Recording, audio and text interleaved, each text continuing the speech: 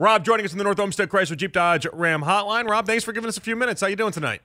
Oh man, it's so good to be with you. Yeah, it's I'm been trekking across the country. Was in Fort Myers, now I'm in Arizona, and got immersed in the Shohei Ohtani got married chaos today. So it's talking about stuff not being boring. It definitely was not boring today. You know, it's so odd because we just don't know much about Ohtani's personal life, and I feel like that happens with baseball players. Baseball's my favorite sport. I need to put that out there so you know that I'm like a baseball guy as well. But I feel like Mike Trout, we didn't know anything about him except that he was like an Eagles fan. You know, like I just for some reason baseball, and I think the Netflix show is going to be great for trying to get some of this stuff figured out, where we learn about the personality side of things. But it's odd that Ohtani is as big of a star as he is, and we're running into some of the same issues. It's like, wait, he got married, and nobody even knew he was dating anybody.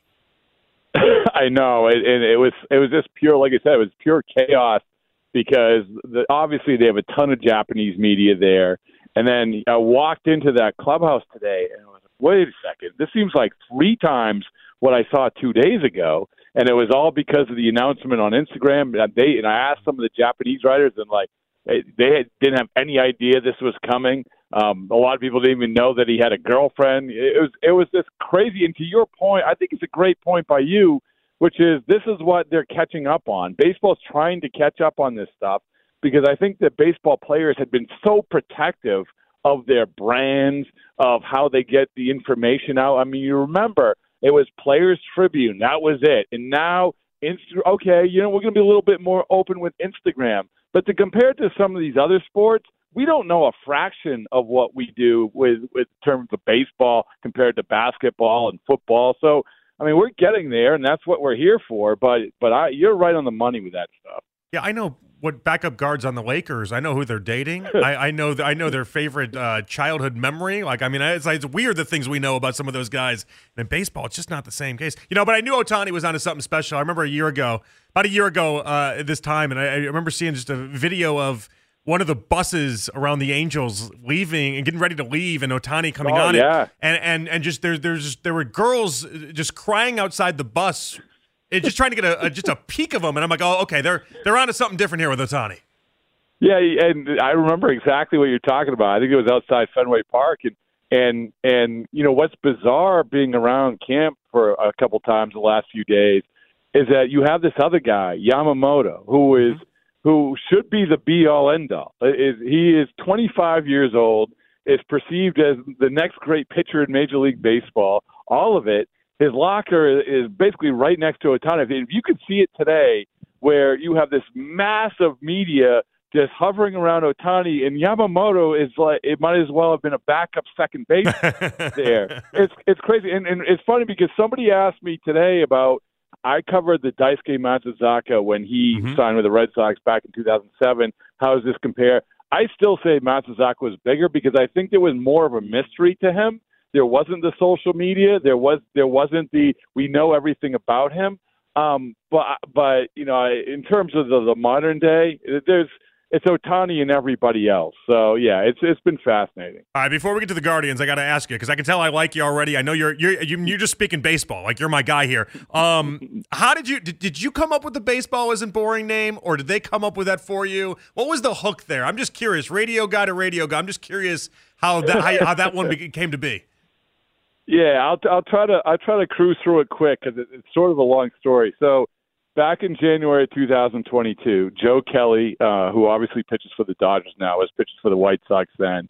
I covered Joe. We wanted to do a book basically on this subject, the baseball not being boring, using Joe's story as the backdrop and him interviewing likes of Rob Lowe or Mark Hoppus of Blink-182 and all these different people. We wanted to do the book, but we needed to get a social media account going. We needed to get T-shirts going. So for about 6 months, we just did Baseball Isn't Boring, and we screamed it from the mountaintops to kind of get this book deal, to be honest with you. And then we got the book deal. We wrote the book. It's called A Damn Near Perfect Game. I don't know why they changed the title, but but it's still, we're really happy with how it came out about a year ago. And then, so we go through the year and we have everybody holding up the T-shirts and coming and doing all this stuff. And we say, well, the next step is a podcast. I mean, it's logical. So I had worked for WEI since 2008, and I just say, hey, listen, to Odyssey, I think that it's a good idea to utilize this thing that we have going already. I can do it every single day. You know, I have plenty of people interview. Everyone likes talking about baseball. And so, you know, basically since October of 2022, you know, we've been doing it every single day, and we haven't let up, and it's just been a lot of fun because, you know, as you know, I mean, I can sense it with me, I can sense it with you. You know, that there is plenty of stuff to talk about. Basically, McKenzie came on the podcast last year, and I had such a fun conversation with him about which is the best sporting event to go to. Is it, you know, and you can make a strong argument for baseball because you can actually talk during a baseball game. The only thing, and I think Tristan said this, is if you have front row seats at an NBA game, okay, I'll defer to that. but it's that type of thing, and I think players are pretty accepting of it. Sticks is great. We love him. He's a little bit of a personality. I on a podcast. I mean, I got to go back and listen to that. That sounds outstanding. All right, let me ask you about the Guardians before we get to your interview with Terry Francona, because there's a couple things I think are really interesting and stand out about this Guardians team. You mentioned McKenzie. Let's go there. McKenzie and Shane Bieber both went through injuries last year. Are they putting too many eggs in the pitching staff basket, so to speak? It feels like they're all in on the pitching staff being what kind of carries this Guardians team. Yeah, I mean, I think that's I think you hit the nail on the head. You look at the position battles or the position uncertainty, and if you go look at the Guardians and you say, and I'm not telling you anything you don't know, but if you look at the Guardians and say, okay, what's this team look like? How does this team win? Well, it begins and ends with the starting rotation. Like there isn't much room for competition, and you know that's not a terrible way to go, to be honest with you, because if you don't have that, it can be very, very painful. I've seen a lot of teams not being able to function because you might have a good offense, but you don't have good pitching. But you know what's interesting to me is that when you look at listen, I'm not beholden to Fangraphs. Last year it was everyone was like, oh, look at the percentages of what chances they have going through the year. I think it's a fun thing to do. But I looked it up the other day about, and the Guardians are only a game and a half wins behind the team that won the World Series last year. And you know, the Rangers are no slouch. I mean, they got Wyatt Langford, and they got other kids coming up along with what they already had. So that tells you that the people believe that the Guardians will be okay.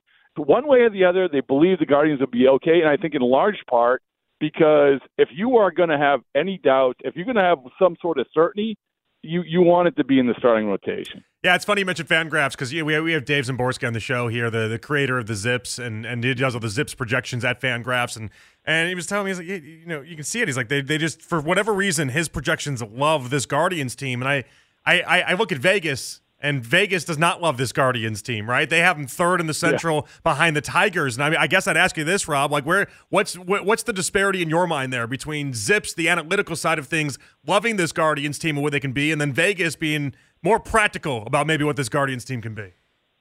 I think that, you know, it goes back to this division and how all over the place it is. And you can say, okay, you make a case for every single team in the division in a very flawed way. I mean, I've been over the Twin camp, like, oh, this. I mean, they've lost this guy, that guy, and they're still projected at the top. You know, Kansas City had some guys, but they're Kansas City. You know, it's the White Sox. Sure, they basically took a fire hose to that clubhouse, and maybe it'll be better because of it. I don't know, but it's one of these things where, to me, with the Guardians, how people view it. I'm not even going to talk about the analytics and the Zips stuff.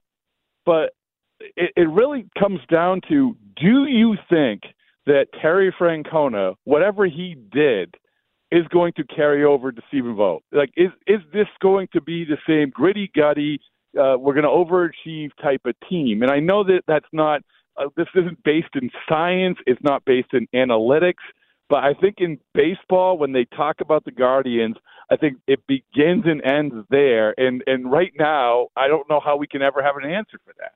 Oh, well, that's tough because I was going to ask you, what do you think then? You know, like no, I don't. I mean, I think that I've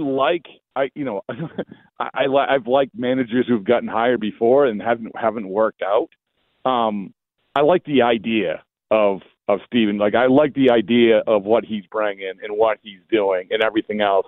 I just know this, is that Terry Francona was such a special guy in not only in terms of what he's accomplished, but also how he evolved. I mean, I think that's the biggest thing. You look at his coaching staff over the last few years, it was the same coaching staff he's had for years. It's older guys, but yet why everyone's telling us that you have to have a manager who can relate to the younger guys. Well, he knew what was important and what wasn't important. If you go back to look at the finalists in the playoffs, almost all those managers are 60 or over. And I'm not saying that the younger managers can't succeed, but there is an element of understanding what's important and what's not important, and I think Terry Francona was a master at that. Rob Bradford, Baseball Isn't Boring, joining us here on 92.3 The Fan. All right, so you said you've been to the different camps. Did you go to the Guardians camp yet or no? I have not been. I'm going over there tomorrow. So, yes. It's the Arizona thing is weird to me. I have been based, as you mentioned, I cover the Red Sox a lot. I have for a long time. And I'm based there in Fort Myers in Florida. And I had never, up until last year, I'd never experienced the Arizona thing. Mm-hmm. And then I got here, I'm like, oh my goodness, this is awesome. It's your basically, I go to the Dodgers in the morning, and then 20 minutes later I'm in the Padres, and then 20 minutes later I'm in the Diamondbacks, and it's just, whereas Florida, you have to drive an hour and a half to find the next team.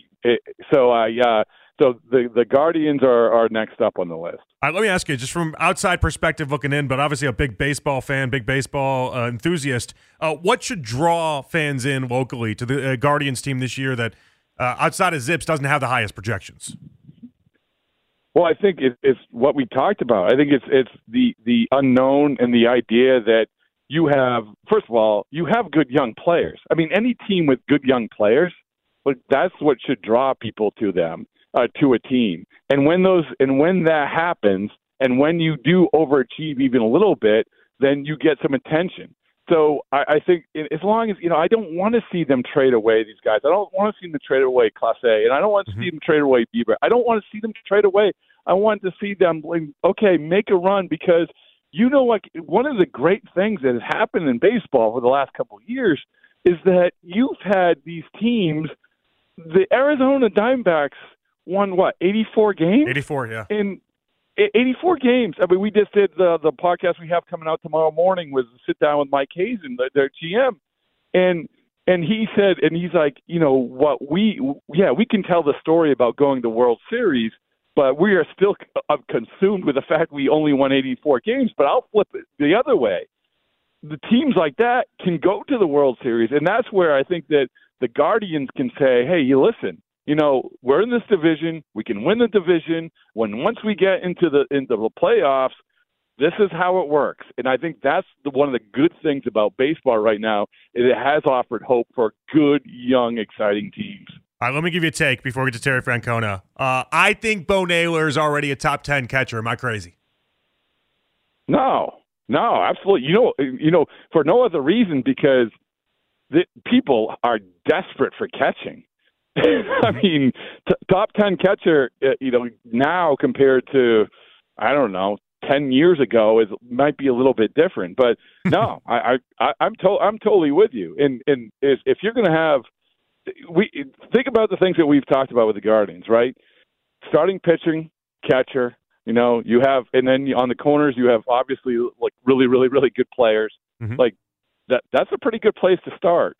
And I know that I'm pumping up the Guardians. I'm not just pumping them up because I'm talking to you. But the only thing is, I'll say again, is like I don't know what the dynamic will be. And turned over the guy who has led them to all the success over the last few years. All right, we played a clip from your podcast, your interview with Terry Francona. I think, we've just known Terry for so many years, and obviously you knew him back in his time in Boston as well. Like he sounded very similar to the Tito we've always known, basically. And I think that's a good thing, especially with the health problems last year. How did he come across to you in Tito from then and to where he is now? Yeah, and I should give credit to Courtney Finicum, who stepped in for me, and she did an awesome job with it. But I was really, really proud of how the interview and the job she did and what Terry Francona said.